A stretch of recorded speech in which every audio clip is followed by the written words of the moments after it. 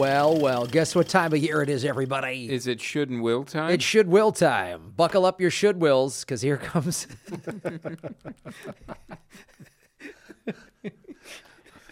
Strap that safety harness on your Goodwills. Doug and I just grabbed for the microphone, the headset.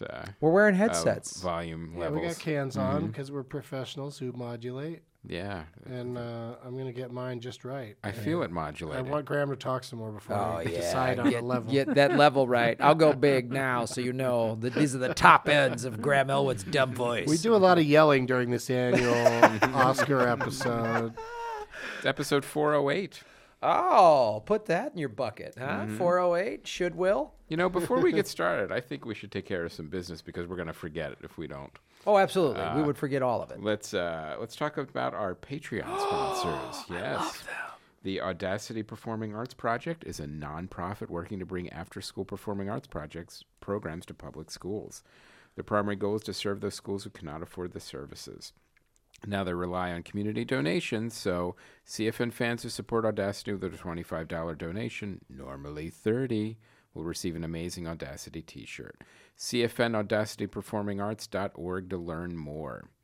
CFN AudacityPerformingArts.org to learn more. And also SupplyAndDemandInvesting.com, because planning for retirement should be as easy as planning your next vacation. It just takes longer. SupplyAndDemandInvesting.com. That's the $50 Patreon level. Into that, you guys go to patreon.com/comedyfilmnerds. We'll read your URL. We'll support your business and or charitable organization. Or you can pay us $50 a month just to say something like, whatever, Wingbird website you got us to promote. You know what I mean? Yeah. Mm-hmm. You got a weird blog no one's reading? Yeah. Why not invest in it? It makes perfect sense. I'll make this quick announcement. Starting March 9th, FNX Comedy Experience, the show I am directing and producing and hosting, starts airing on FNX. So if you go to fnx.org/comedy, you can see if it's airing in your area. And also, we still have 6 more episodes. And starting in March, on March 9th, we start shooting on Friday nights out in the beautiful San Bernardino.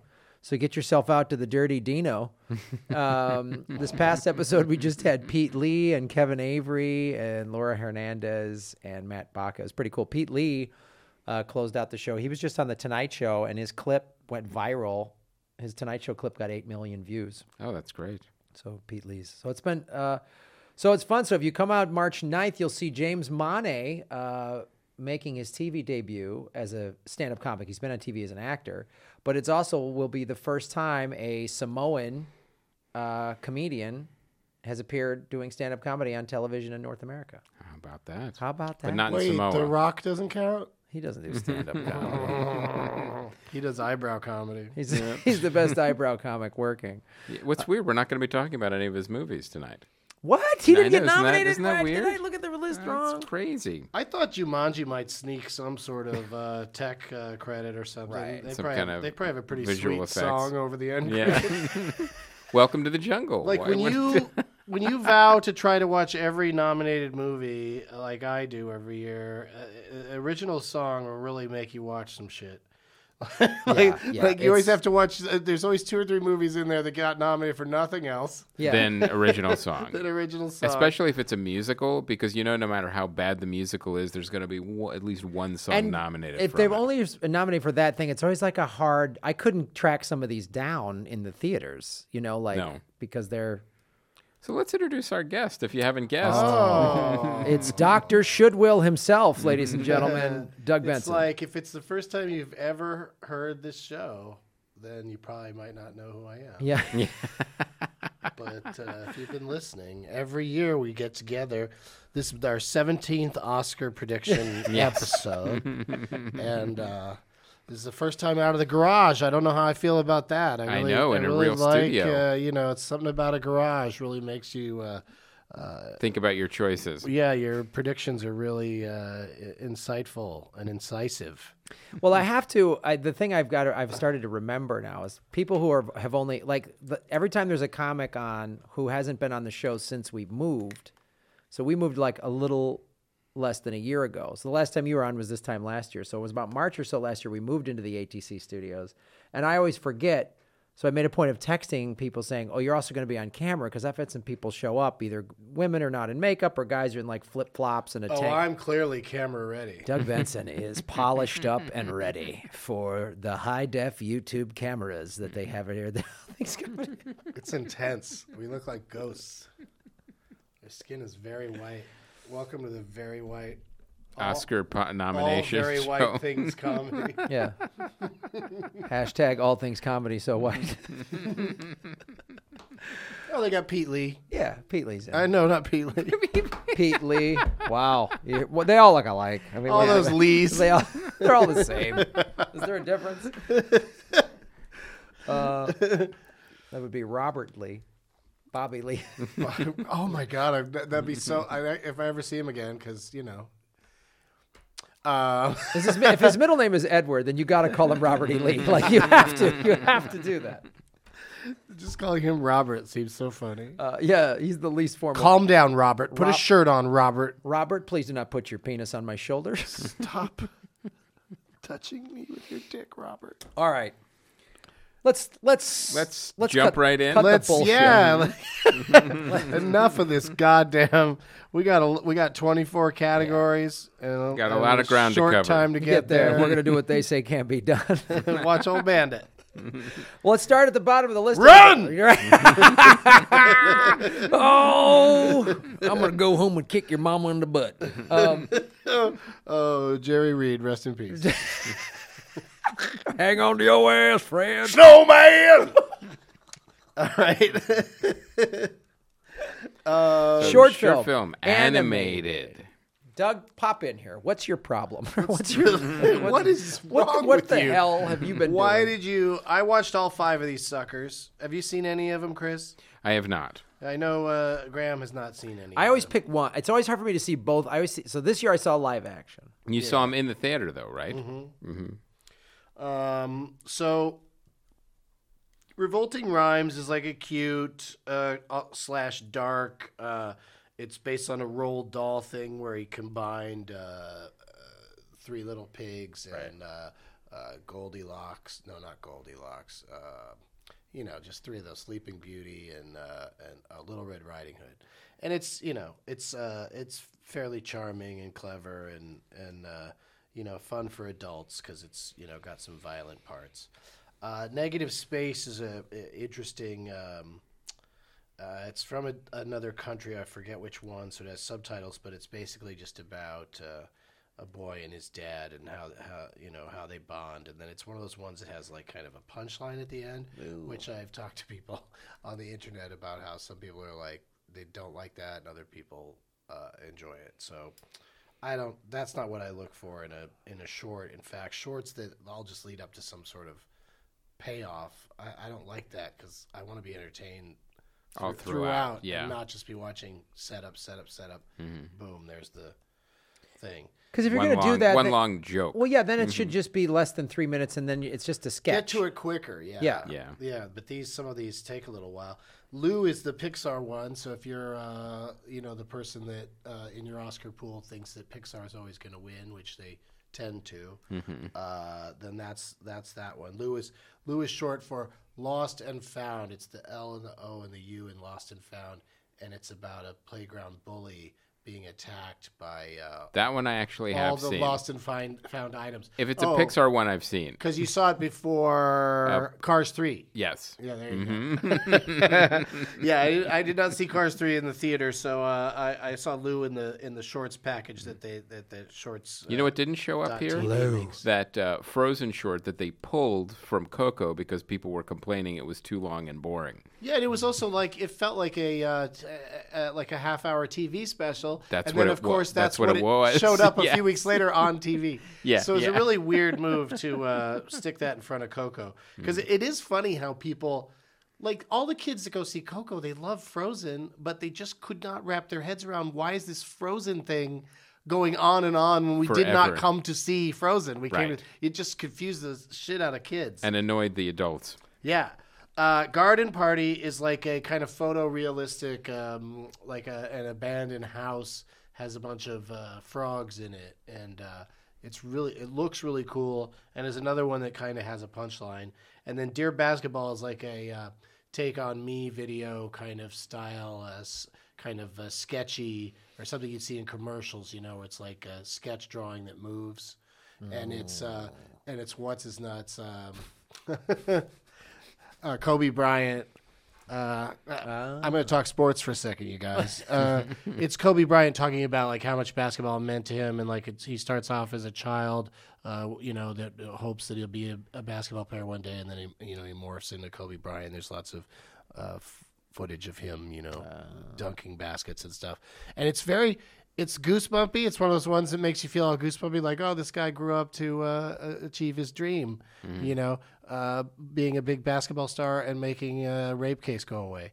Yeah. So I don't know where the Academy's going to stand on, like, are people that all right with Kobe Bryant, or do we still... I mean, those are two things you cross off your bucket list. Those are... Yeah. You know what I mean? Can you vote for that movie if you think that he probably was guilty? He paid a lot of money to make it go away, right? That's how it ended? Yeah. So that doesn't make him exonerated. No. Nope. If anything, it kind of implies guilt. It makes him wealthy. Yeah. So it's a charming movie, and he like produced it, so he'll get up and accept the award if he wins. So I sort of feel like in the Me Too times, he probably won't win. Mm-hmm. So I'm going, I think it should end Will for Lou. Yeah, that's what I'm going. Since that's the only one I've seen, I'm going to say yes as well. So it's an across-the-board should will. I like your approach. Yeah. The live-action shorts. All right, there's DeKalb Elementary, which is basically it's based on a thing that happened a year or so ago. One of the school shootings where a guy came in and actually a woman in real life talked him down. Basically, and he's straight up crazy. He's straight up, yeah, and they say inspired by true events. I'd be curious to know how much of the actual did they get how much of this dialogue is from the actual event itself. But it's really two really amazing actors in this short. This woman who's playing the school, she works at the school, and then the kid who's playing the shooter, who's saying it. I'm sick. I'm suffering. I mean, he's like basically saying I have mental illness and I can't handle this anymore. And what she has to go through. That movie was really, and of course, very poignant because there was just another shooting 2 weeks ago. It's really intense, and it almost feels like, I didn't necessarily keep track, but it feels like they only shot everything from like 2 or 3 different angles. Like, so it's got a very like, almost like it's compressed feel to it. And it's also like just the cameras security cameras. I mean, it's in color, but it almost just feels like, they just caught this thing going on and then you just watch it, unwrap in real time. Yeah. And you feel sort of how boxed in she feels. 'Cause she's just like, what is this guy going to do? But she does a great job of talking him down, and she doesn't ever try to find or use her own weapon. So that's admirable and nice to see at this time. But you just saw these, like minutes ago. Mm-hmm. All right, so talk us through the rest of them. I've seen them all too, but tell us about the 11 o'clock. That's like the nuttiest one. Yeah. That's like the straight up comedy. And I was kind of aggravated by it more than entertained. Yeah, it kind of felt like, especially because when you go to The Silent Child and My Nephew Emmett are really powerful movies, along with the DeKalb Elementary. I mean, these are pretty powerful movies that those three have very solid and amazing social commentary and messages. So then 11 o'clock just sort of is like, okay, not that the whole category has to be heavy. It doesn't say dramatic live action short, but right. But it did sort of stand out to me 11 as just sort of not. Yeah, well, not enough. It's just about a therapist and a patient who the patient starts telling the therapist that he's a therapist, and then he sort of flips the table on him and starts, acting like he's in his session. And it's a lot of wordplay and a lot of kind of aggravating behavior. Sounds like a lot of one location. Yeah, and it's the shortest one of all of those. I think it was like it clocks in only at like 10 or 15 minutes, and it's well done. But it just, to me, was just like, especially like you're saying, it gets all this heavy shit. Forget about it. I mean, my nephew Emmett is like the way it ends is absolutely devastating. And then they go to some. It's based on a true thing, so they go to some real footage, and that's really powerful. Mm-hmm. And I won't say any more because it's a sort of a big reveal kind of, but that's a really powerful. But it's a period piece, and it's about a black family being intimidated by white people in it's the South, right? In Mississippi in the South in the 50s. So it's like, and the actors are all really solid, and it's mainly focused on this older man, and he's this working class dude in Mississippi in the 50s who's probably in his 70s or so, and he's very stately, and it's it's amazing. I mean, that movie is really it's a powerful film. And then you go to The Silent Child, which is it's about a deaf girl who has the family. She's in England. And the family hires a woman to teach her how to sign and speak, and I won't. Her mother really wants her to lip read because like it's a status thing that like she just would rather her daughter fit in by just reading people's lips than by the whole family having to learn sign language. Yeah, it's really, the mother is really a selfish kind of scary individual, but the little girl, I assume the girl that plays the role is genuinely deaf. I don't know. But, boy, it's just heartbreaking watching this kid, have parents that clearly don't know the best way to get her through her young life. And it's sort of the film. It's one heavy one after the other. It is, and it's really, and this brutal. one has a big statement about there needs to be more.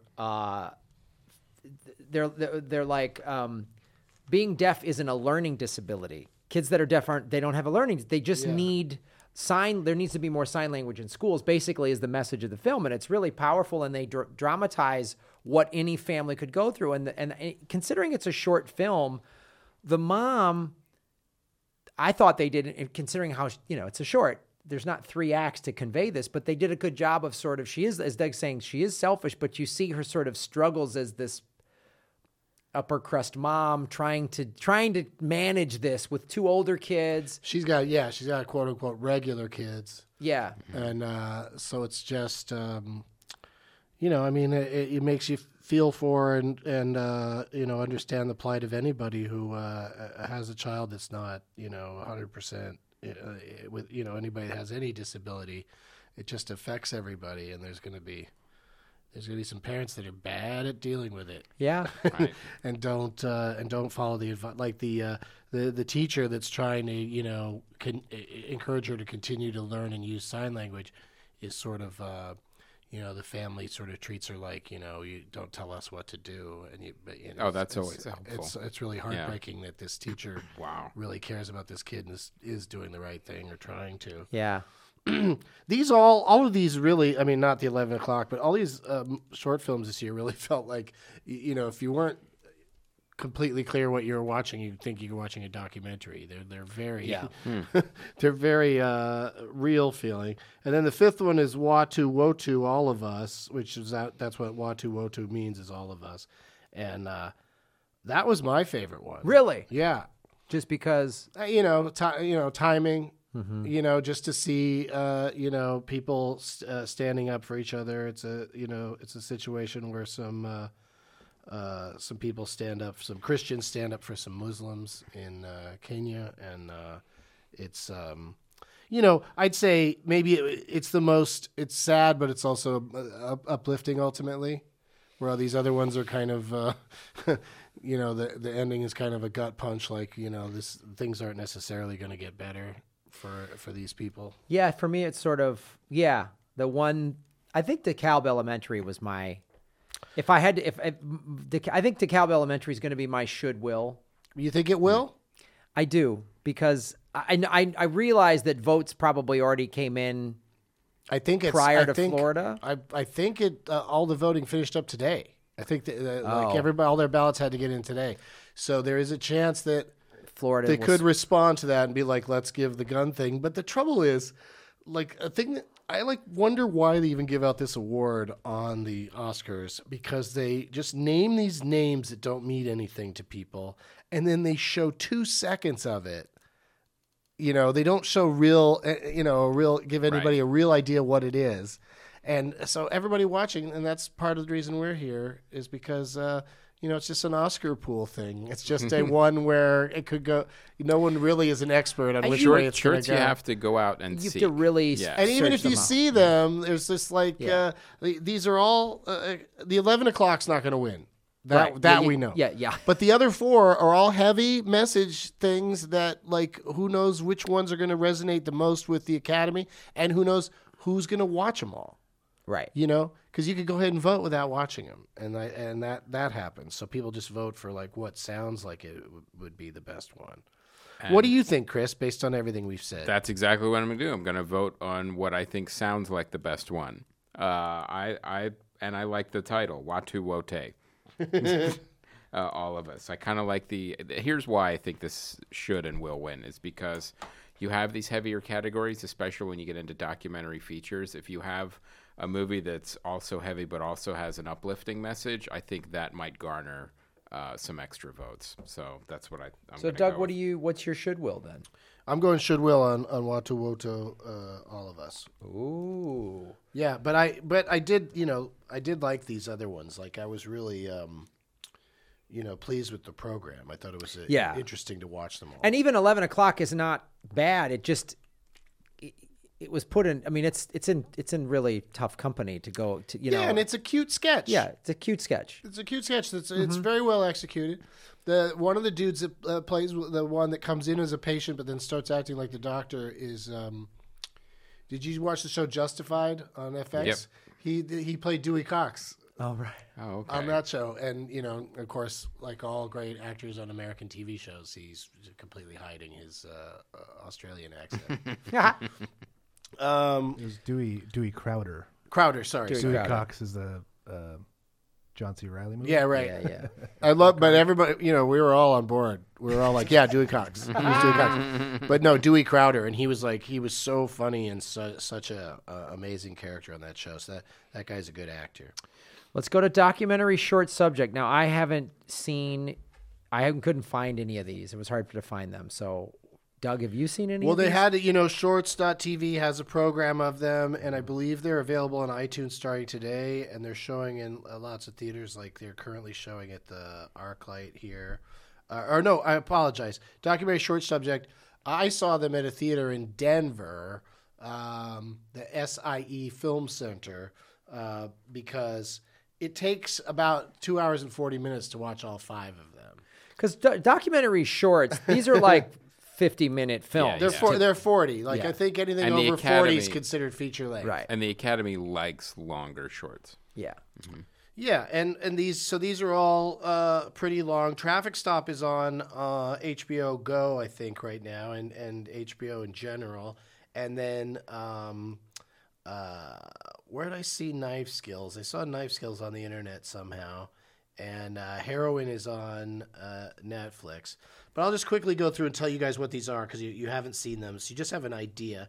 Edith and Eddie is about an old couple. They both had lost their husband and wife, and then they met each other in their late 90s. Mm-hmm.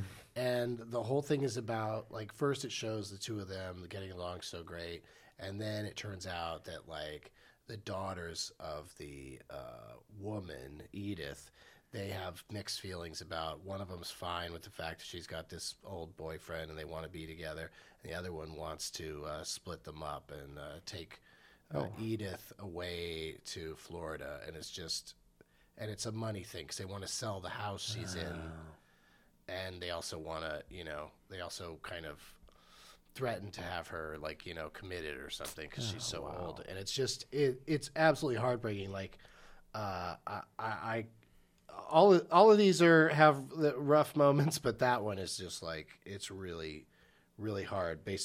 It's one of those things where whenever you're watching a documentary and things are going bad, they're going to continue being worse. Bad again or getting worse because they finished the documentary.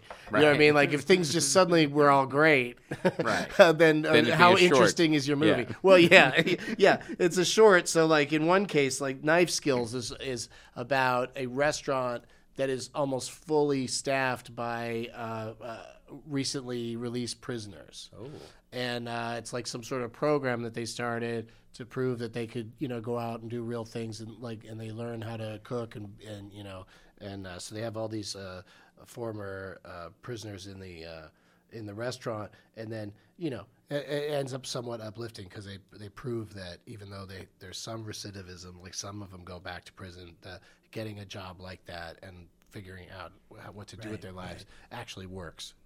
All right. For anyone listening and wondering how rehabilitation's good. Yeah, they don't always have to go back. And then Heroin is all about this town where I think it's in West Virginia. Oh yeah, where they follow around these two or three different women that are very involved in trying to clean up the heroin problem. That's one I saw actually because it's on Netflix. Yeah, and so and this one is like about the opioid epidemic that's in America and how hard West Virginia has like 50% unemployment. It has this complete drug problem. It has contaminated water. I mean, it's just what West Virginia is really in a tough spot. And this film really shows it on a daily level, like what. But they also show that it's also just it's called Heroin with an E in parentheses at the end because it's these women that are trying to help these people that are fucking strung out on heroin. Right.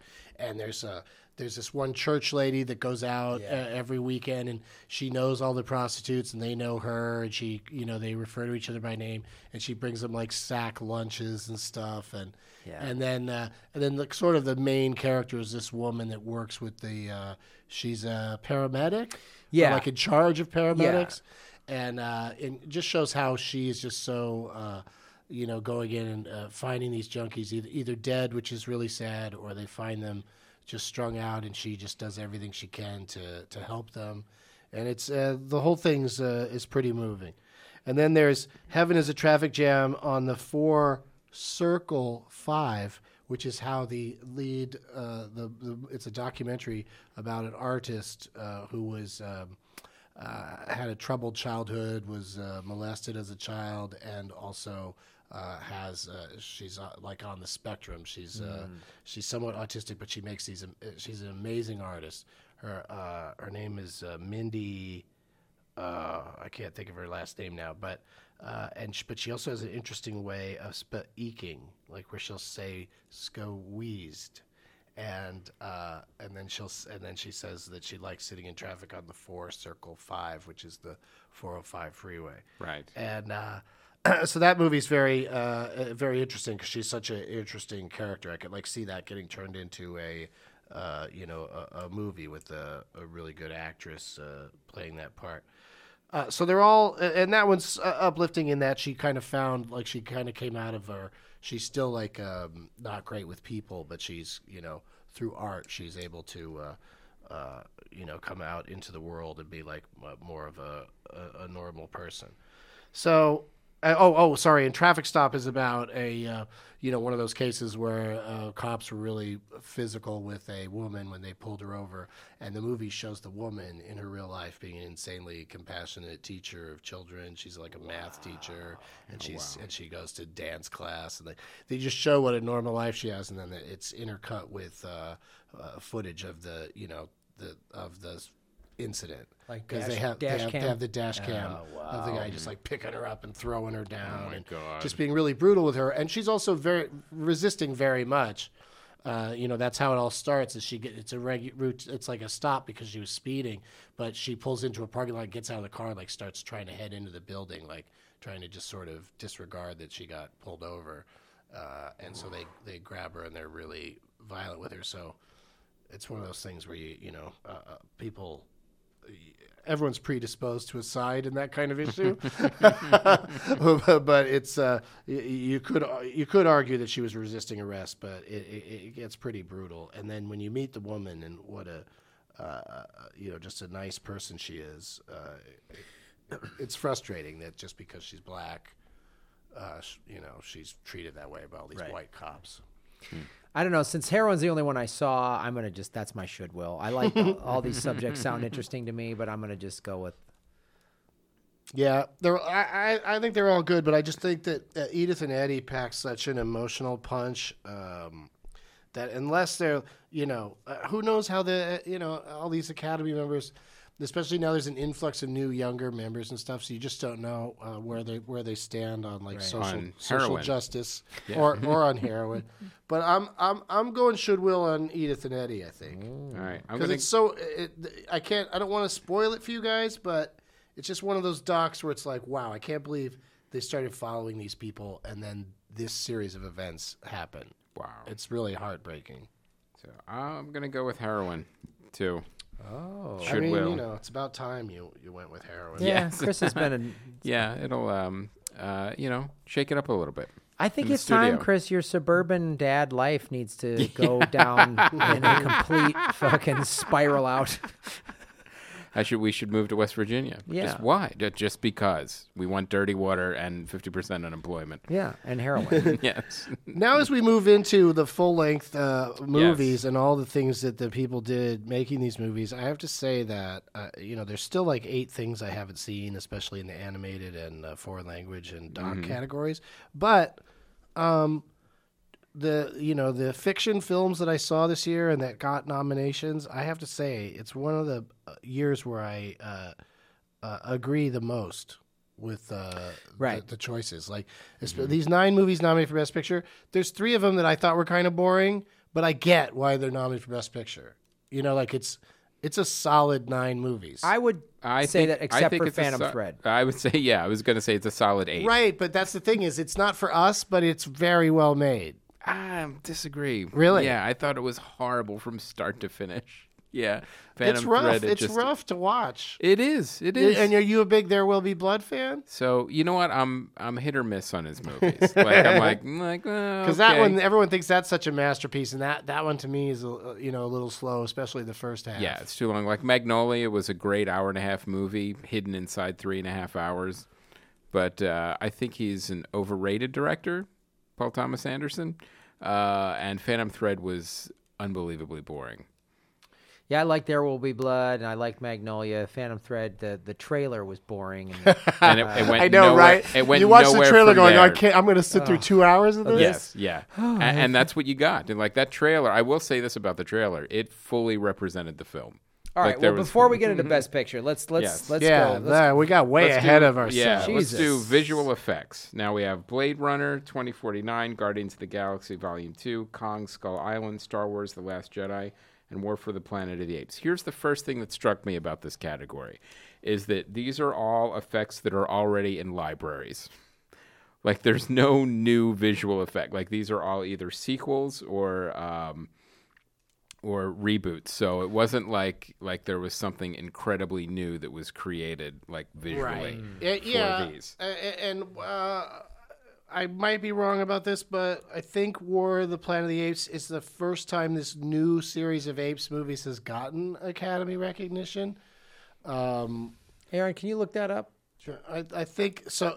So like that's interesting to me. Like that makes me think, maybe finally they'll give it something because they're amazing. Because every year that one of these comes out, there's all this talk about why doesn't Andy Serkis get a nomination just because it's a motion capture performance, and why are these movies so? I mean, is it even? It's not even nominated for anything else, right? That's the only nomination it has. And as far as new things go, the fact that so many of the characters are completely CGI and that Woody Harrelson's the only live person there, or one of the few, makes it closer to new. But I like the effects in all these movies. But hold on a sec, Aaron. All 3 have been nominated for visual effects. For visual effects, yes. And that's their only category. Did it win in the previous 2 times? No. Okay. So yes, they might kind of like with the third Lord of the Rings is when it finally started winning awards. Right. So there's a chance there, but also that always happens with trilogies. They're like, well, we don't have to nominate this one. There's another one coming next year. Yeah, but I think also people just think they're smart and classy for liking Blade Runner 2049. Right. Yeah, they're just going to go, oh, it didn't do well at the box office, but it was that thing. I'll say, like, I like the visual effects in all these movies. They all were impressive to me. But as Chris said, like, it's all stuff we've seen. There was nothing like, wow, I've never seen that before. Like the first Planet of the Apes movie and the last one were really impressive. So this one was just equally as impressive. I kind of would go with, my thinking is, I think I'm gonna split on this. I think War for the Planet of the Apes will win because of what they're gonna finally give it a nod on the third one. And finally, this is the best tip of the hat they'll ever give Andy Serkis. I think Guardians of the Galaxy should win just because the space special effects that they did, that going to that crazy Kurt Russell planet, I thought that was There's a lot going on in that movie. The sequence where Yondu's especially the end, it was magical. The scene where his arrow kills all those dudes, and the way from so many different angles you see that thing shooting around. Amazing sequence. Like it is front to back a visual and we did treat. See that in the first. Which I was a little sad that Thor Ragnarok didn't really register for any of these tech categories, because I thought it was pretty cool looking and had great stuff in it. But I think I could agree with Graham. I like that split of should Guardians but will War. I'm also going to split, but I'm going to do War for the Planet of the Apes should, because I think it had some amazing effects, especially all the motion capture. But I think Blade Runner will win because of what you had said, the prestige of like, well, it didn't do well at the box office. It's not nominated for anything else. It is nominated for three other things. So. And we're going to get to one that I think it's definitely going to win. I meant in the big ones, in the Best Picture Director. Oh, yeah, of course. So, okay. Yeah. All right, that's interesting. So Mancini goes, he splits Blade Runner will with a War for the Planet of the Apes should. Graham and Doug, Guardians should, War will. Those are my headlines. Film editing is a tough one, because at least three of these are movies that are almost kind of about the editing. But go ahead.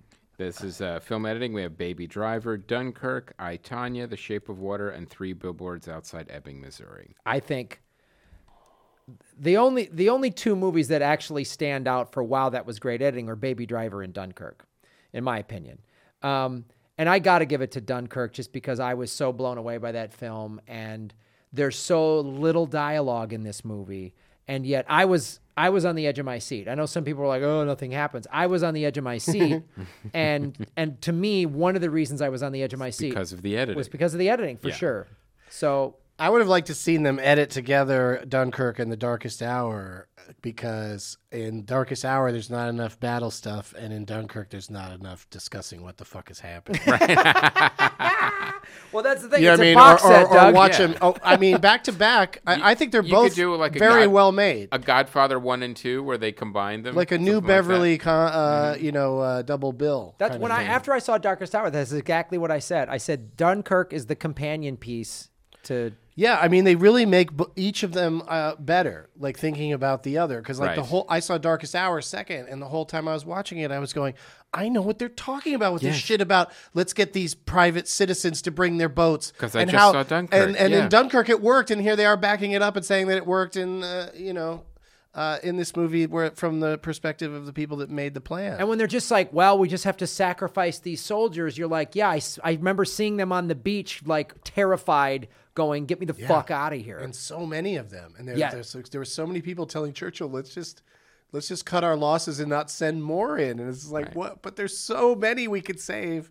So yeah, so that's that's pretty cool. I Tonya is like part of why I think it's part of the awards conversation is kind of how slick it is and how it's kind of almost like Scorsese kind of or Paul Thomas Anderson kind of direction with a lot of camera movement, a lot of weird, people turning to the camera and speaking right into it. Was both people's perspective. It's very stylish. That's not how it happened. Yeah. And then you see the other person. Yeah, like a Rashomon kind of thing. Right. So the editing is a big thing for I, Tonya, and then Shape of Water and Three Billboards are just good movies with good editing. But the editing doesn't stand out as a thing in those movies, right? But also, both of those movies are in line for potential sweepage. Right. So that's where you get into trouble, is where they just fucking hand it out all down the line to the same movies. But I think Dunkirk or Baby Driver is going to win it just because those movies are editing is their thing. What can I commit you to? Those movies were conceived as these movies are going to be edited this way. Right. That was part of the whole scope, the whole vision of of both those movies was we need to cut this. The editing is really crucial. So like in a weird sort of way, the editors, should share the award. I mean, they always should, but in this case, they really should share it with Nolan and Edgar Wright because they just laid out these things so beautifully in the first place. So, but I'm gonna go.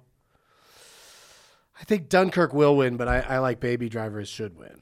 Doug with a should baby and a will done.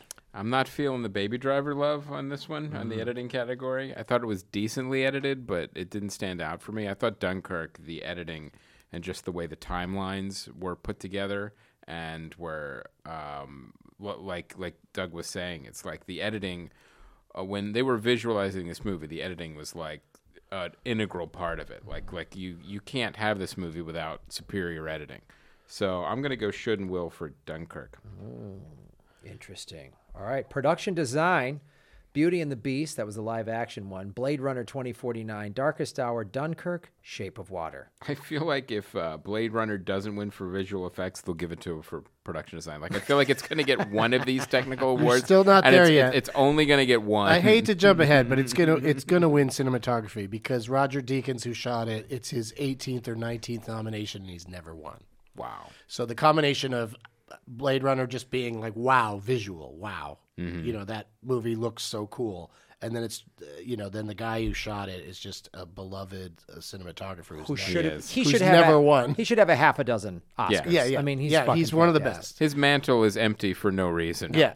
But let's go back to production design. I say, again, they're all, the production design, all of them is kind of cool. I think Darkest Hour, they had to light it a little too dark just to hide the makeup job. To make him look more natural. It's a cool looking movie, but I think Blade Runner has a very strong chance. But this is where I think Shape of Water is going to snag something because that movie. I got to see it again because there's so many things I found interesting about it. But just the just the way everything looked and it like had a color palette that you don't see, there's very few movies these days that like kind of pick a look and go with it the whole time. And right. I thought it was really that aspect of it was really beautifully realized. And also production design for, period things always gets a little bump. It's like, especially costumes, which we'll get to. So you're saying should will on Shape of Water, Doug? I think so, yeah. What do you think, Chris? Production design on Dunkirk. Hey, let's shoot on this beach. Yeah. Or in this airplane. So I think that Blade Runner should win for production design, but I think Beauty and the Beast is going to win. Wow. Chris Mancini's fucking going off the reservation. I'm going off the reservation, and the reason is because Beauty and the Beast has this giant old school production design. It sure does. That, the older Academy members are going to just love and eat up. So it's a throwback to that old school, old style, building giant practical sets in a big musical. Yeah, so I think that's definitely why it's there. I think that one's going to win. I those are all valid reasons. For me, this is where Shape of Water starts. Their sweep starts here. Like, I think Shape of Water is going to really clean up a lot of awards, and I think it starts with this one, production design, because Dunkirk and Darkest Hour are great, but they're World War II period pieces, so you just not to downplay the job that production designers did, but it's like, okay, these are the photos of what these people actually wore. This is what, so you know what I mean? Like there's not a lot of creative. Well, I mean, there's some, but there's not a lot of creative interpretation. We're not changing what the uniforms look like from World War II. Right. So whereas Shape of Water is that era, but it's a glamorized music, stylized, yeah. and then the creature and the dance numbers and like it's what would a tank holding a creature look like in the 50s? A fictional that creature. That whole facility was Right. cool. The black and white dance number. I mean, that fit within that world, even though it was a fantasy. When they're making love in the water and when the bathroom is flooded. I mean, that's all that. Yeah, and when he goes to the car dealership and he gets the teal car or whatever. Yeah. And like it just looks cool all throughout. The minute you're in that, when you're watching that movie, I felt like, wow, I'm inside this designer's head. Like that to me is when I and Blade Runner 2049 had that for sure too, but I think this is where the Academy loves Guillermo del Toro, and they should, and this is why. All right. Cinematography. As aforementioned. I'm done with this one already. Blade We'll Runner, win. Should win. Blade Runner. Darkest Hour, Dunkirk, Mudbound, and The Shape of Water. Now, Mudbound is interesting because it was shot by a black woman. Yes. So that's a first in that category, first ever nominee for a black lady cinematographer. Also a period piece. So that's neat, but how much do people know that when they're just going down their ballots? Right. I agree with I think this is when Deakins finally they give the Academy always, like, if someone's been nominated a bunch, they try to make good late in their careers. Yeah, and I mean, it's not. It's also also looks, not throwing him a bone to say great. that it is the coolest looking movie. I mean, most Paul, frames of that movie are like art. Right. It wasn't like Paul Newman's Color of Money win, where it's like, wow, this is for other work. And it had to be, and Blade Runner 2049 had to be. Yeah, this is Blade Runner 2049 had to recapture the first Blade Runner, but also be different, and it did that too. Like it was both things at once. It had the same vibe and feel, but its own visuals. It's like it took and went, well, yeah, because the Roger Deakins went, okay, this is what 30 years in that future will look like, which is so fucking awesome to do. And which is why if it does win production design, I won't be shocked or disappointed. So, Chris, what are you? I think Blade Runner should win, but I think Dunkirk's going to get it for cinematography. I think will. Chris. But I think they're both amazing. Well, I can see why Dunkirk could win because the aerial shots are amazing. The underwater shots are amazing. In terms of shot composition, how each frame looks. You were in the plane with Tom Hardy. You were with all those. You didn't even know it was Tom Hardy. Yeah. There could be a little technical category run for Dunkirk to make up for the fact that it's probably not going to win in the two big categories, and then they just don't have any action in the screenplay or acting nominations. Costume design. Beauty and the Beast, Darkest Hour, Phantom Thread, The Shape of Water, Victoria and Abdul. I just finished Victoria and Abdul the other day, and all of these are there because they're all period pieces and they're all full of costumes. Costumes. But I don't even have a should win really opinion other than of all those movies I liked Shape of Water the best. So I'll say should Shape of Water, but will. I mean, Phantom Thread. No matter what you think about it, you can't really go, but the costumes were shit. Yeah. That was... Phantom Thread is that's literally their thing. Phantom Thread is literally a movie about this category. Yeah, it was made... The movie was made to win this category, yes. and bravo, you did. So what are you calling it, Doug? I'm going should for Shape of Water just because I love it so, and the costumes were great. But it's going to be Phantom Thread. Chris Mancini. Same as Doug. I got to go. Phantom Thread, I think, is a lock for this just because of what it is. And should, I think, Shape of Water. I'm going to go Shape of Water should, Beauty and the Beast will. Ah. Yep.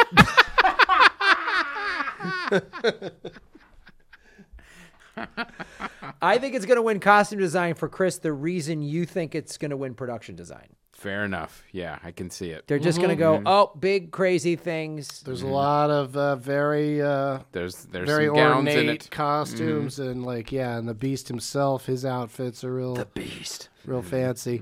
Yeah. So I mean, it just seems like too much of a no-brainer for voters to be like this movie's about costumes. I'm so it's mad about dresses. I'm being mad. I'm mad at that movie. That trailer made me. I don't want to give Phantom Thread. I just can't. I just can't acknowledge it. So I'm pissed off. Wait, so you've never not wrong. you haven't seen Phantom Thread? I saw the trailer and it offended me. That's Yeah. the trailer I really took does the do a hit great for us. job of showing how dull it's going to be for Yes, it for, is. for It some is a people. perfect representation. And of when the Chris film. came in and said, "Oh yeah, it's even duller than you would imagine," it made me angry. And I hadn't even seen the movie, so I can't give it anything. I like to sew secrets into the garments Oh God! for later generations to appreciate. There's too much movement at breakfast. Oh God! Fuck! Yeah, it's rough, but it's it's nothing else like it. True. We got what's his name? What's the guy from Radiohead that did the score? Johnny Greenwood? Is that his name? Am I saying it right? Yeah, Anyway. sure. Captain Boring. Yeah, they got him to come in and bang on a saw or something. He took a hammer to a saw and built nothing. All right. Too much talking at breakfast. I got to say, though, I did think that Leslie Manville was good. She's not going to win Best Supporting Actress, but I thought she was good at sitting around giving everybody the stink eye. Yeah. If there was a It was a category great for stink eye yeah. performance. Makeup and hairstyling. Oh, this category. Darkest Hour. They always just pick three things. Yeah, I don't know why this one always gets one. There's not. They only get three things. And last year's Suicide Squad won. Yeah. So it's really odd category. I'm just Yeah, going. I'm it's going a should really will on weird Wonder. random. Wonder because the Victorian Nocturnal and Darkest Hour. I mean, Darkest Hour, yes, does a good job, but I'm gonna just give it to Wonder because I liked it. I liked Wonder. Yeah, I just saw that the other day, and I was really impressed with. I don't think there was enough talk about how good that little kid is for having to sit that makeup. You know, you have to have that put on for hours. And then be that. Just like give such a natural performance under the circumstances. Yeah, I really love that kid. I'm glad he got out of that room, but man, his face. Yeah. he should maybe he should go back. Yeah, Go back to the shed, you little weirdo. But there's too much talking at breakfast. oh my god, I can't imagine a water bottle being on the soundtrack of a movie, but you never know with Johnny Greenwood or whatever his name is. But here's the thing: Gary Oldman's gonna win Best Actor, and so therefore it's the best makeup. All right, I think you're going should will on Dark Hour. I think, yeah. I mean, I don't have a should really. I mean, Victoria and Abdul, I don't know what that's about. Like Victoria, they make her look 3 years older than Judi Dench actually is, or something. So I don't know how that got in there, but Maybe it was the subtlety of yeah. the 3-year aging. Well, she's always going, "I'm obese," and it's like, well, I don't think Judi Dench is, so they put her in some sort of thing underneath her clothes to make her look fatter, but. They just give her a pillow and But she her gets an face Oscar didn't look nomination. fat. Yeah. But yeah, and that makeup on Gary Oldman, it's like it's pretty flawless. It's not like you're watching Leonardo DiCaprio and J. Edgar, where it's just like so distracting. And also, I'm glad Kevin Spacey got scrubbed from All the Money in the World because his makeup would have looked like shit. Yeah, There's no way. He looked good in old age makeup, real in old age makeup. Christopher Plummer And was the Christopher actual Plummer's age. real age. It just shows up and does it. Yeah. Like, I don't know why they didn't hire an old guy in the first place instead of fucking Kevin Spacey. But anyway, so I'm going should will on Darkest Hour. Christopher Yeah. Mancini. Same. All right. What'd you say? You went Wonder? I went Wonder. Yeah, there's a chance because it's very uplifting, that Wonder. Yeah. Sound mixing. Sound mixing. Oh, this every year, man. The sound mixing and sound editing. It's just so interesting to have two categories back to back with virtually the same nominees. This is Baby Driver, Blade Runner, Dunkirk, Shape of Water, and Star Wars: The Last Jedi. Now the mixing. How often do they split them? How often is it? I think it's often the same movie. It's very rare that you don't see the same movies in sound editing and sound mixing. But I mean, even the win, I think is the same. So, this one is especially for mixing, and mixing is for we always get this question: what's the difference between editing and mixing? Editing is what's being dropped in and where things are. Mixing is the levels of like how loud something is and when music comes in and how loud music is as opposed to effects, things like that. Honestly, this is another place where Dunkirk really shines because it was such a deliberate attempt with the editing to manipulate the sound of what you were watching. Yeah, and again, with very little dialogue, you are. It's this visceral experience of what being on that beach or in that plane or what it was like. So it was intense for me. Yeah, and I mean, people in the industry usually just say, "Well, the loudest movie usually wins." Right. Yeah. Well, the Transformers movies have been nominated, but it to me, it's like comes down to the same kind of fight between Baby Driver and Dunkirk that we had with the film editing. Is that with the sound mixing, Baby Driver, the songs, the music is so important and has to be mixed with all the real life noises that are going on. The car chase sounds and all that. Mm-hmm. So it's those are tricky. So I want to do both categories at the same time since we're sure. So I'm going to go because I think it's smart to pick the same movie twice. I mean, you could get if you pick two different movies, you could in your Oscar pool. Maybe in the end you'll win by one. Maybe if one of the two comes in, it's kind of a risk to vote for the same thing for both. But I think the same thing always wins for both. And I think everyone just thinks Dunkirk is. I just think they think of it as a technical achievement. So I think it's going to win both. Even though I would like Baby Driver to win at least one of the two, but I'm going to go Dunkirk on both. I got to agree with Doug again. Dunkirk on both. I think we're all across the board on that one. It's Dunkirk should and will sound mixing and editing. So original song. This is Mighty River from Mudbound. Mystery of Love. Call Me by Your Name. Remember Me. Coco. Stand Up for Something. Marshall. And This Is Me, The Greatest Showman. Now. When you look at these, it's also ones that like even when you've seen the movie, sometimes I don't know if I remember that. I couldn't. How many of these? But the one that I think will win is This Is Me because it comes from a musical and it's the only nomination from for Greatest Showman, and I really feel like they were kind of hoping to get a production design one, and they didn't show up there.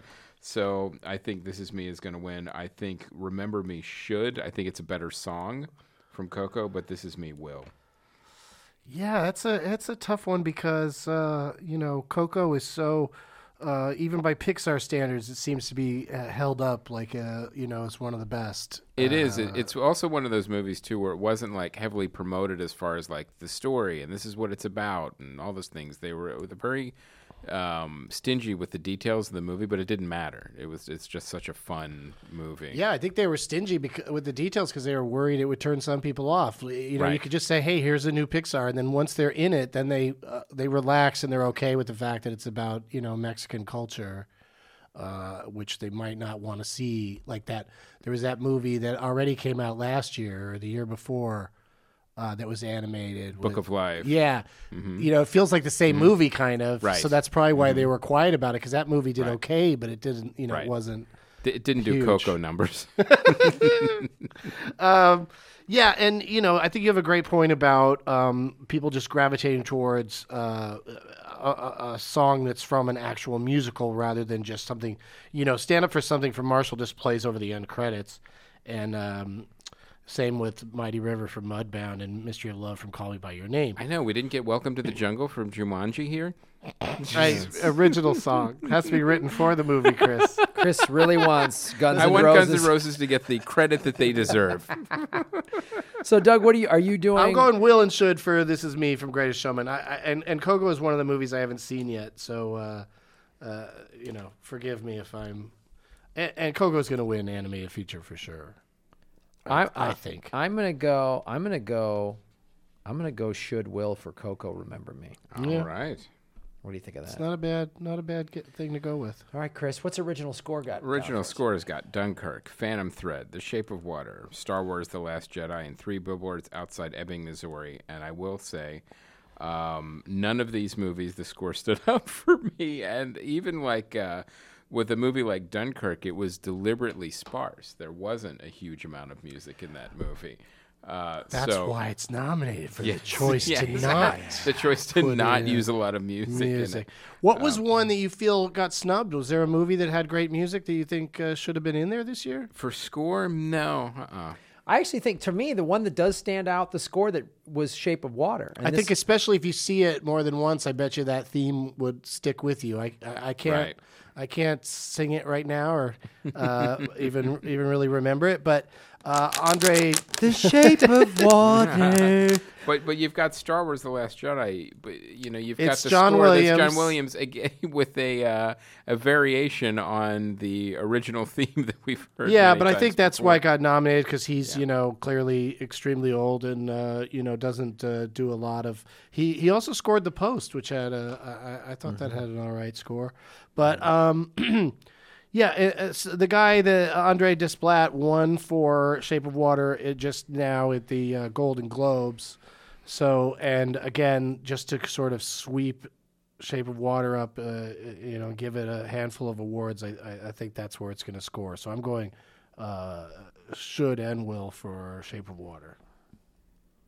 Chris, what are you saying? I'm going to go should Shape of Water, and I think will Dunkirk. Oh, listen to you. Even though it was a very sparse score, I think I think Dunkirk's going to kind of sweep these other categories. All right. Foreign language film, A Fantastic Woman, The Insult, Loveless, On Body and Sand, Soul, Sand, Soul, whatever, and The Square. I have not seen any of these. I've heard, marketing-wise, the one I've heard the most about is The Insult. And I've actually seen On Body and Soul, which was a very odd movie about 2 people who work in a slaughterhouse. Ooh. And they each have dreams that they're deer and that they get together at night as deer in the dreams. So maybe I won't see everything nominated this year. But now I The will Square say is super this. long and has comedic elements, so that's why I think it's Okay. out of the running. Mhm. But the one thing I will say about, as weird as that sounds, the actual performances in On Body and Soul of the actual people that were having the dreams, like they just showed they did a really good job of showing these people as broken, and then how they would actually get together and how they would relate to each other. The weirdest part that just didn't seem to fit was the crux of the movie, where there's just these dreams of them being deer in the woods. So, but like the rest of it, like of the actual personal interaction and the way the performances, was all really solid.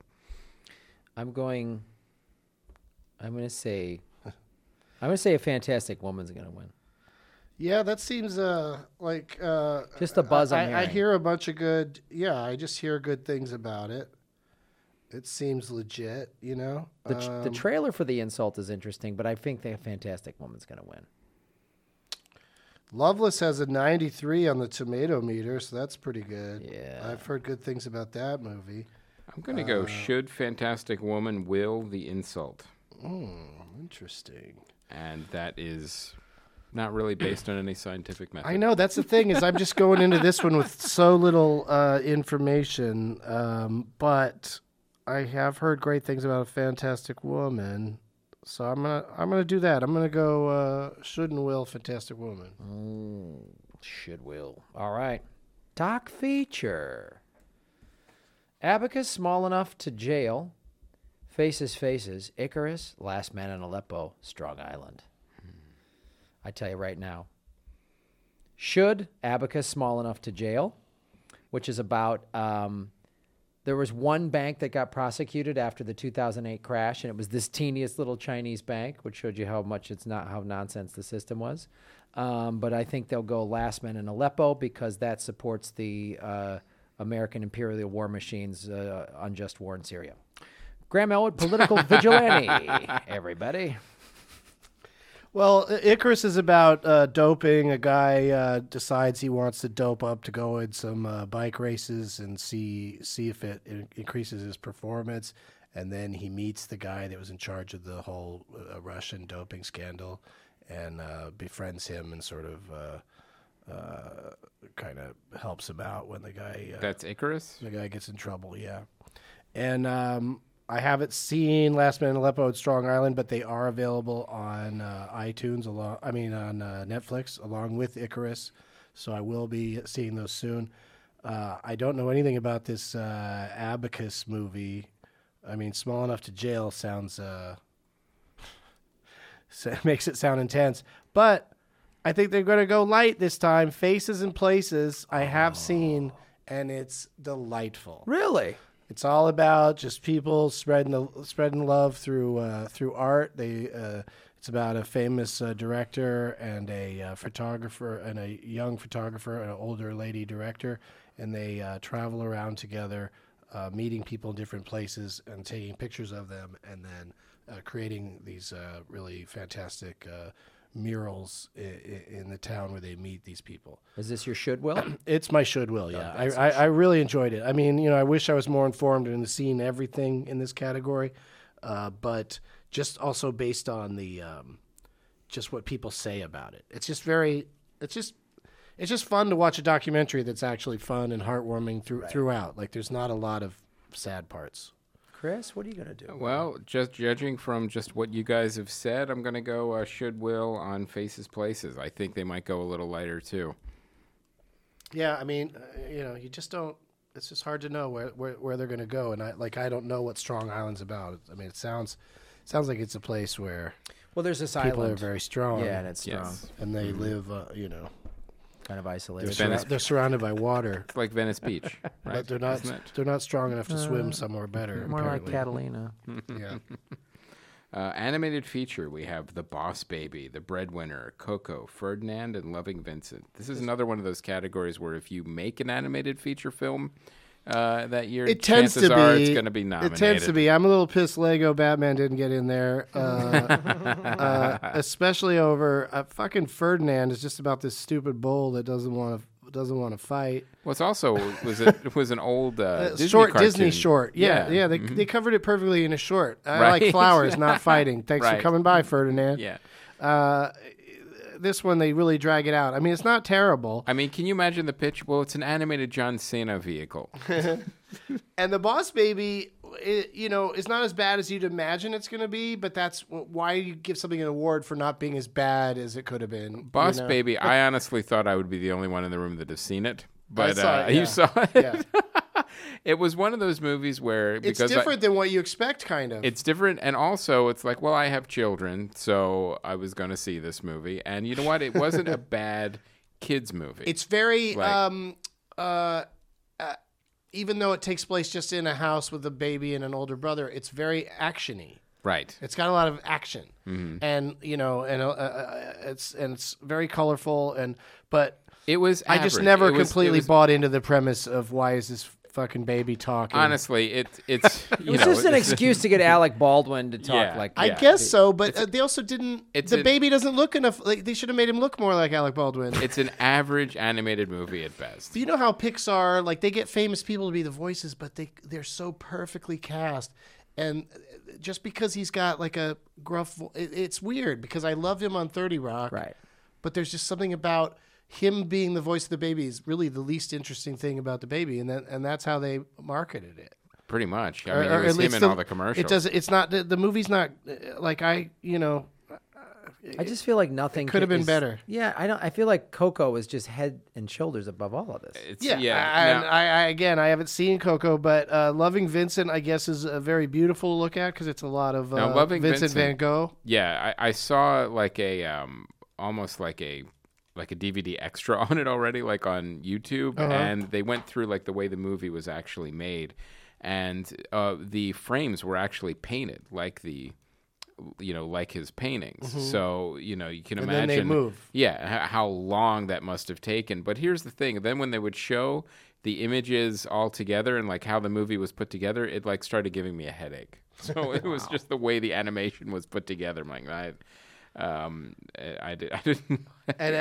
I could appreciate it, but I didn't like it. And you guys don't know anything about The Breadwinner? No, I saw The Breadwinner. Oh, you did? Because it's on Netflix. Yes, and it was, if you want a depressing animated movie, watch the one. The Breadwinner. Okay. Yeah, so is everybody going Should-Will with Coco? What do you think? But I want to say one thing about The Breadwinner is if you if you were curious or if you've forgotten how horrible the Taliban is and you want to see it in animated form, right, you could definitely check it out. Like them being mean to children with big eyes, big sad eyes. Like it wasn't Grave of the Fireflies depressing, but it was close. It was that kind of like animated movie. But the thing about it was it wasn't like there wasn't anything groundbreaking about the animation itself. Like it was pretty traditionally put together as far as an animated movie. Yeah. It was just, depressing and showed another part of the world and what went on, and the Taliban can take you out of your home. And, if you're a woman, you can't be outside without a husband or a brother, or you're going to get beaten, and chances are your family's going to starve. So it is not a happy animated movie. All right. I'm going to try to watch it. Stop telling me not to. So, but I think Coco was amazing. I really liked it. The thing about Coco, too, was that it takes you in places you wouldn't expect. Like, it's definitely about Day of the Dead and how the boy goes into the world of the Day of the Dead. But it also, the thing I love about Pixar movies is they know that like when you're watching the movie, like what do you think is going to happen? Like we know what you think is going to happen, so we're going to go this way instead. Mm-hmm. So, and that happened with Coco for sure. So I'm going to go Should-Will for Coco. Adapted screenplay, Call Me By Your Name, The Disaster Artist, Logan, Molly's Game, Mudbound. I don't know. None of these screenplays jump out at me. Well, I am... Logan's on HBO currently, so I just sit and watch it in hotel rooms all the time. I love that movie. I love that it got this attention. That it got a nomination that's which is cool. That's its win. Mm-hmm. But the fact that Call Me by Your Name is the only movie of the 5 that's even nominated for Best Picture. Gives it pretty much the leg up, and just for the Michael Stuhlbarg monologue alone, people think it should win in this category. I kind of agree. Like Logan, I'm glad. I was really happy to see it. Here too. I'm glad, and I think that's it. The Academy was like, this is the most we'll give for one of your little comic book movies. Right, I know, because everybody was sort of pushing for Patrick Stewart for supporting actor, which I would have, completely supported. But, the 5 people they did nominate are all pretty great, too. So it's not like, it's hard to say that he got snubbed, but he was definitely somebody I was hoping would be in there. I like Disaster Artist. I like Molly's Game. Mudbound was a little slow. But for me, I think I have to go Logan should win, and I think Call Me By Your Name will win. Yeah, I thought the worst part about Mudbound was the adaptation of the way it was adapted from the book. I thought it had real structural problems. We got some sort of book reader over here. But as far as Logan, I'm happy to see it there. I think it should, but I think Call Me By Your Name will. Yeah, that seems like that's one of the more of a lock. I think the original screenplay is a tricky one. All right. Now we go to original. What do you got there, buddy? Read it up. We got The Big Sick. We've got Get Out. We've got Lady Bird. We've got The Shape of Water. And we've got 3 Billboards Outside Ebbing, Missouri. This is a tough category. They're all tough. Great scripts. Mm-hmm. They're all fantastic scripts. I think for me personally, 3 Billboards is the weakest of the 5. Big Sick I really liked it, and it's, of course, people we know, which is cool. Get Out, we've talked about how inventive that movie is. I'm wondering if, like, this is the award that Get Out's going to win. It just feels like if you're going down the ballot, you love that movie. First of all, you've only got 2 places you can give it an award, or 3 places where you can, or 4. I apologize. There's 4 different places where they could give it an award, but Best Picture and Best Director just seems like it just doesn't seem like that's going to happen, and we know it's tough for horror movies to win those categories. And then we know that for Best Actress, for Best Actor, that's going to be. I mean, that's a fucking tough category, but also it's got Gary Oldman's a done deal over there. So that being said. I like that my friends made The Big Sick, so that's, makes me biased for that's what I would want to win. But, yeah, this is just rough because there's movies here between Get Out, Lady Bird, Shape of Water, and Ebbing, Missouri. This is the only, all of those movies, this could be the only one they might win. Right. Ebbing, Missouri is obviously going to win acting awards, and... But Lady Bird could end up getting shut out completely, and it's so good.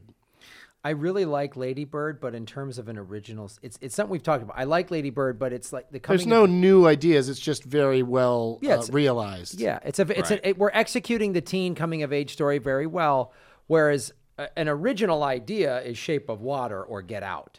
Yeah, those are both. Right. And obviously, Big Sick is original because it happened to them. And there's some sort of I didn't go down the rabbit hole of trying to follow the details, but somebody's accusing Guillermo del Toro of stealing. Like, there's some sort of plagiarism argument about that Shape just of Water. Came out. Yeah, it was. Do you know what it was? Some kind of old play from the '60s or some weird obscure lawsuit. That it wasn't like some graphic novel that came out a year ago.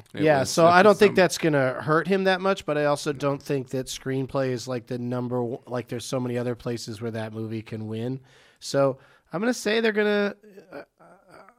And I loved Get Out, so I'm going to say will and should for Get Out.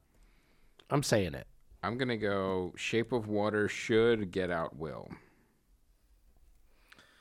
I think I'm going to have to go with what Chris said. I'm going to go Shape of Water. This is tough because if Big Sick, Get Out, or Shape of Water, any of the 3, one of those wins, I'm like, they really deserved it. Lady Bird and 3 Billboards are okay, but I think those 3 are the superior ones of the. Well, also the interesting thing about 3 Billboards is that Martin McDonagh, like previously, he, the other thing that he got nominated for was writing In Bruges, which I think that movie that year deserved to win. So he's really, people really think of him as a writer first rather than a filmmaker. That's possibly why he didn't make the top 5 for Best Director. Which is another interesting thing. There's so many, no matter what movie wins Best Picture, it's going to upset some sort of long-standing sort of like rule of of what typically happens at the Oscars. Because like the Best Picture and Best Director split seems almost inevitable. Right. That the same thing won't win both. But you never know. It could both of them could go to Shape of Water. But so are we all in on screenplay? Do we all say it? Let me say I'm gonna go. I'm actually gonna go. Get Out should. Shape of Water will. Oh, swapping it. I'm a swappy. Okay. Actor in a supporting role. We've got Willem Dafoe of The Florida Project, Woody Harrelson, 3 Billboards, Richard Jenkins, Shape of Water, Christopher Plummer, All the Money in the World, and Sam Rockwell, 3 Billboards. Me personally, as I've said, I think 3 Billboards was okay, but it was too uneven. And I think Woody Harrelson and Sam Rockwell, while they're actors that I like, I think they were a little too. Part of the problem with the movie is the unevenness of those characters in the seriousness of this intense story. And it's not that those guys are bad actors. I think the script limited what they could do, and they did the best with it. So I just have to eliminate the 2 of them personally, and because I think Willem Dafoe in Florida Project, which I just saw last night, he does a great, very understated role, and Christopher Plummer's amazing. But it feels like they gave him the nomination just for being the hero of coming in and scrubbing Kevin Spacey, and doing it so well. That's definitely a factor. For a supporting role, he has a lot of lines that they had to shoot over 10 days or whatever they did it in. I mean, he's an amazing actor. There's no getting around that. But also, that movie's just not that great. I didn't think. I wasn't a big fan. The best scenes though are his. For sure. But also, it's unfortunate that Getty was kind of such a one-note asshole. Right. You know what I mean? Like that finally when Mark Wahlberg yells at him, he gets to kind of, have a bit of a change of heart that you don't necessarily see. He has to act it without showing. So it's an amazing performance under the circumstances. And I wish it were possible to see the same scenes with Kevin Spacey, just to see it, just to see somebody's got him in that some on their stupid computer. old age makeup, acting like such an asshole.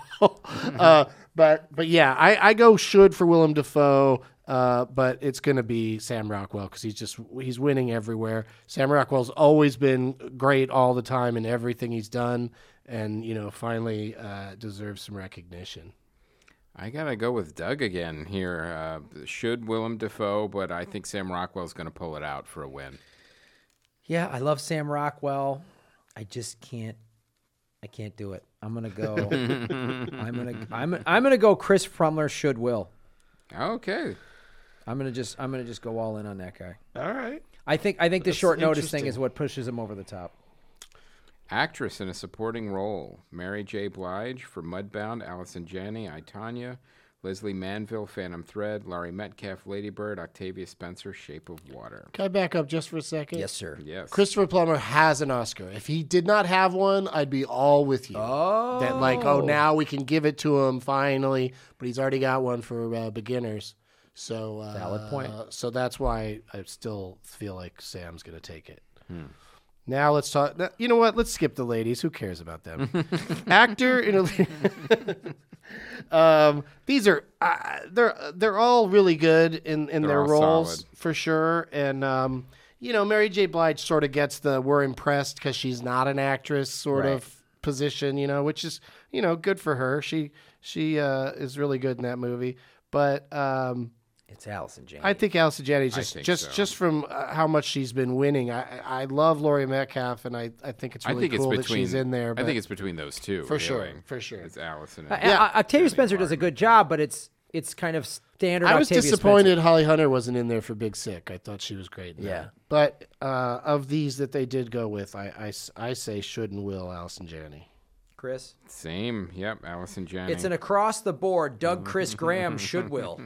Yeah, if that doesn't happen, the Earth's going to open up and Octavia Spencer's going to win. Yeah. Oh my God!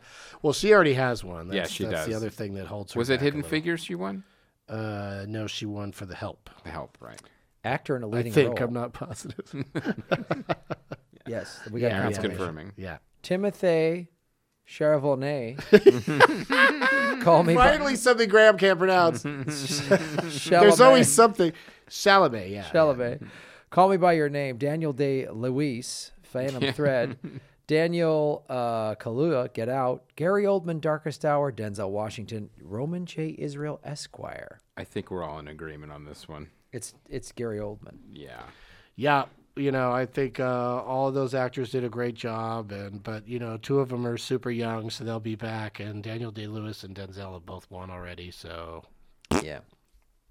Yep. And Oldman's a guy that's been close. He's knocked on the door a little bit. Tinker Tailor, I think. That's the only other nomination. This is only his second nomination. He's been amazing since amazing. Sid Nancy, he's been amazing. He's amazing. He's amazing. I just rewatched all of the Nolan Dark Knight films. He's amazing as great Commissioner in those Gordon. too. He's such a good Commissioner Gordon. All right. Actress in a leading role. We have Sally Hawkins, Shape of Water. Frances McDormand, 3 Billboards. Dormand. Margot Robbie. Margot Robbie, I, Tonya. Saoirse Hey. Ronan. Saoirse Ronan, and Meryl Streep. Yeah, fucking Meryl Streep. Sally Hawkins. I mean, right? She is just. I've always loved fantastic. Sally Hawkins, but she is so good in that movie. But she's not. She hasn't been winning any of the awards lately. It's everything's going to Frances McDormand, and Frances McDormand is such a delight to watch accept an award. because she's such a loose cannon. So it just feels like she's been. You know what though? Wasn't it last year that the Golden Globes, the Oscars went a little astray from the Golden Globes in terms of? They might have, and it does happen, but it's just such a. I mean, I know. A dry run. You get to see her. I'll tell you, and Meryl give a Streep, nutty acceptance speech a few times, and you get into it. Yeah, and Meryl Streep gets nominated whenever she's in a movie. It doesn't even matter. She's always an instant nomination. She is so good in this movie, but there's no. She doesn't have some crazy accent. She doesn't have she doesn't have scenes where she even cries. She just always looks very concerned and worried. And they're great. Her and Tom Hanks are both great. But and they were talking Tom Hanks for leading role possibility for a nomination, but they're both. Almost too good for their own good.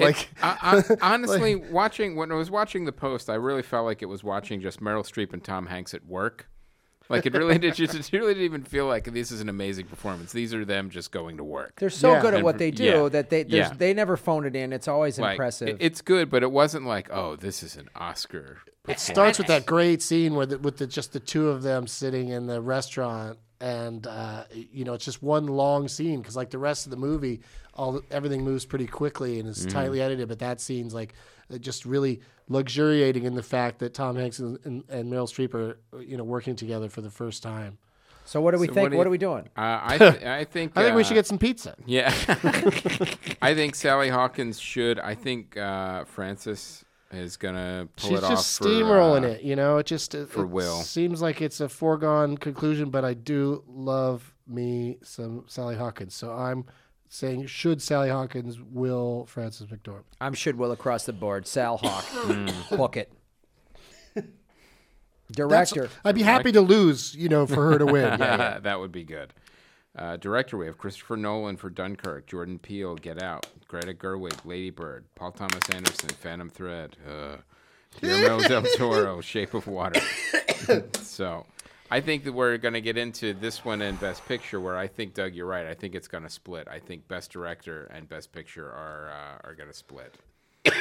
I think, this is really interesting because I think it's going to come down. This is where they're going to split between Nolan and Guillermo del Toro. I think so too. I think Jordan Peele is they're doing that thing of young first timer. We're giving you a nomination. Just don't expect anything. Yeah, thank you. You're lucky you're here, kind of kid. You're going to be sitting in the back. Yeah, but we're gonna you'll be back. Is sort of the just enjoy the nomination and you'll be back is his win. So I don't know. I think, boy, this is tough because I think it's real tough. I mean, I feel like my opinion about it is going to change over the next, few days and over the weekend, and even before they open the envelope. I mean, right before it opens, I'm going to be like, I want to switch, because it's really tricky. But just to cover my ass and maybe hopefully get 17 or 18 out of 24, because that always seems to be on the successful end of these sort of pools. I'm going to go director Del Toro, but then with the split, I'm going to give Best Picture to 3 Billboards. Really? Mm-hmm. Because it's had a lot of, momentum throughout the award season, and in an award season where people are, split. It's the most, when they announce these 9 nominees for Best Picture, it's the most wow, any of those could be called Best Picture. There's not one, what was that football movie with Sandra Bullock that one year? Blindside. Yeah. You just knew that didn't really have any business there. So I'm going to go should and will for director Guillermo del Toro, but I'm going to go for Best Picture should Dunkirk, but I think Doug's right. I think 3 Billboards is going to win for Best Picture. Yeah, and for my should on Best Picture, I think I like Shape of Water the best. All right, so let me get this. Let me break this down. Please. I've got Chris Mancini as a should-will for Guillermo del Toro Best Director. Doug, Yes. is that are you should-willing a Shape of Water Best Director? Yeah. That's a should-will. I'm gonna go Best Director. My should is a man by the name of Christopher Nolan. I think Guillermo del Toro will, which I'm okay with that. Best Picture.